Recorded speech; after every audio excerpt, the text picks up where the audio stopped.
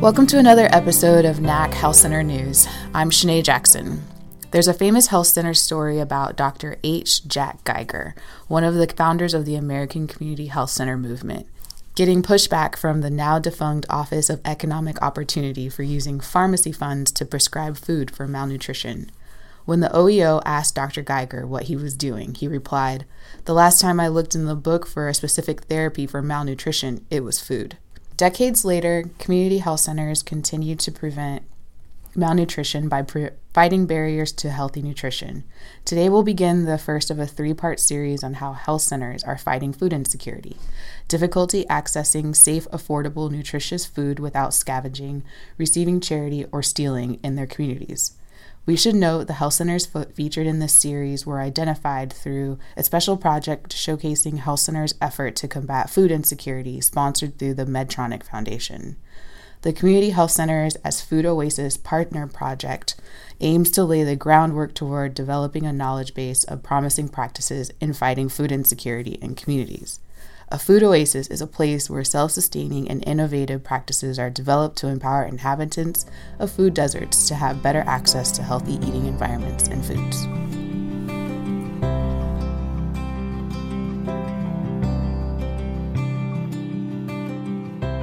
Brockton Neighborhood Health Center in Brockton, Massachusetts began their food insecurity programs in 2005. The health center serves low-income residents from the surrounding communities, and a majority of the patients are from islands and countries like Cape Verde, Portugal, the Dominican Republic, Haiti, and Central and South American countries. The health center has multiple programs addressing food insecurity, including one with a local, family-run grocery store, Vicente's Market, co-located with one of Brockton's health center sites.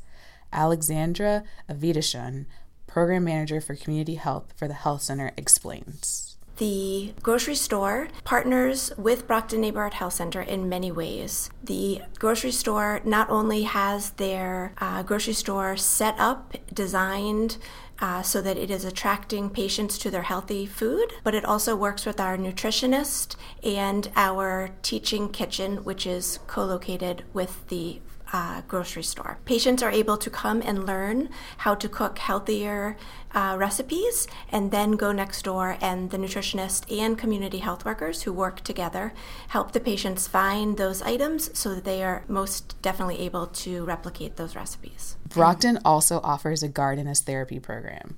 Open to all health center patients, the primary target for this program are Ecuadorian women immigrants who are part of the health center's depression therapy group. A Brockton social worker realized the women missed farming the land and contributing food to their family's table. The group met once a week for 90 minutes, and therapy happened while the women worked in the garden. Not only did they meet and build relationships, but they also were able to provide health, fresh produce that they were able to take home. At the beginning of the program, there was a lot of work that had to be done, but very quickly, the participants and members of the therapy group took on the program. So although the therapist did the therapy, the other members of the group truly ran the garden. The health center's food insecurity programs wouldn't exist without Brockton's community partners. Partners like Vicente's Market, who have been working with the health center since 2005.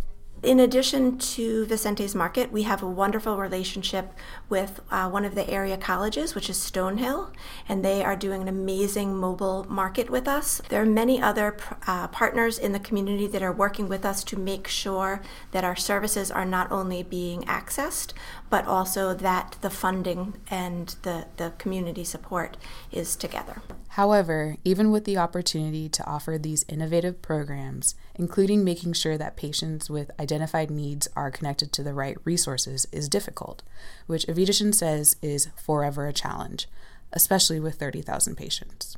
So with screening, it often depends on the funding that we have and the resources that we have in hand at that time or in that year. And so for the most part, our screening is done by our behavioral health, and our behavioral health team is not only clinicians, but it's also community health workers.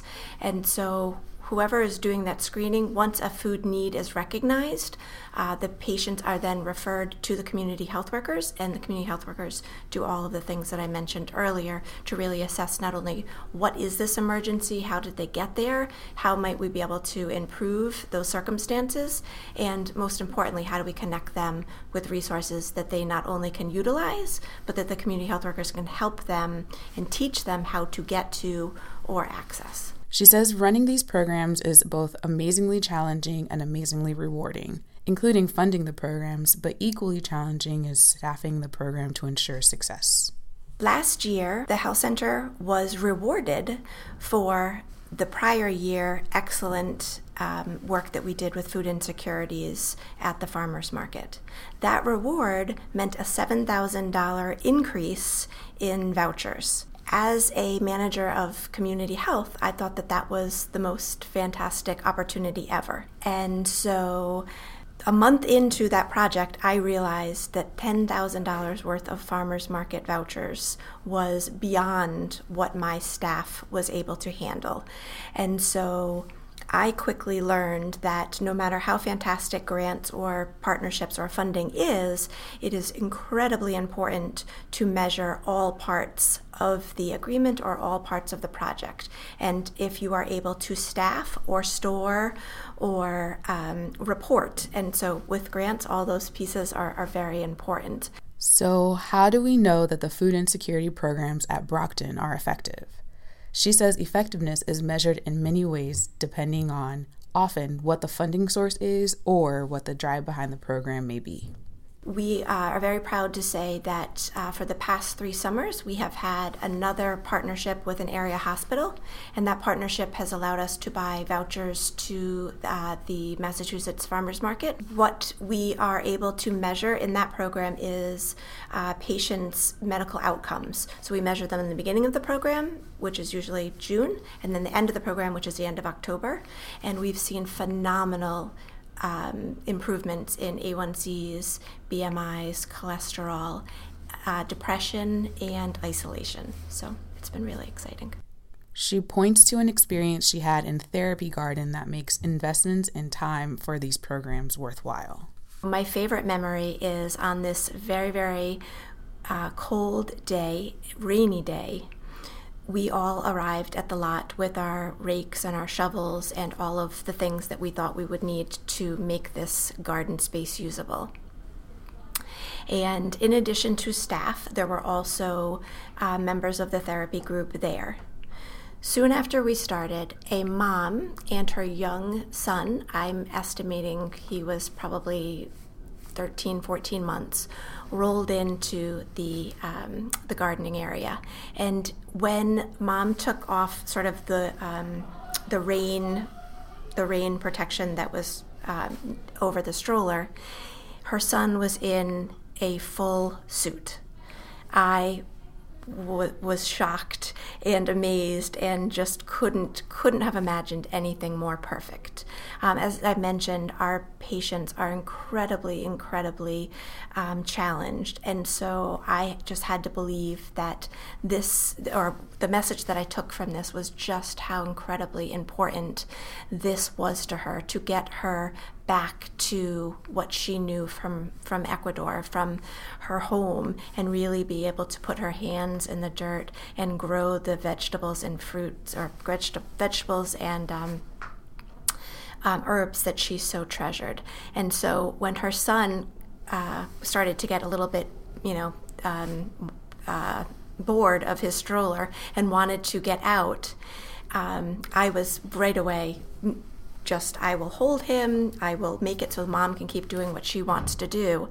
And the mom just looked at me and sort of, was appreciative that I was holding him, but she's also in Spanish, which I can understand but can't speak. She was very clear that when I was done holding him, I could just put him in the dirt. And that then only took my level of appreciation and understanding of how amazing this project was to that much of a higher level, because to her son getting in the dirt, even though he had this little suit on, was actually like the best thing for her. So to me, that was our most amazing story. And then over the months, as I said, the garden ran until the end of September, watching her and her son come each week to garden and enjoy the benefits. We like to thank these health centers for sharing their stories and best practices with us. To learn more about the Community Health Centers as Food Oasis Partners Project, visit www.nachc.org. Want to keep up with us in the latest health center news? Follow us on Twitter at NACHC. Music by Ben Sound, www.bensound.com.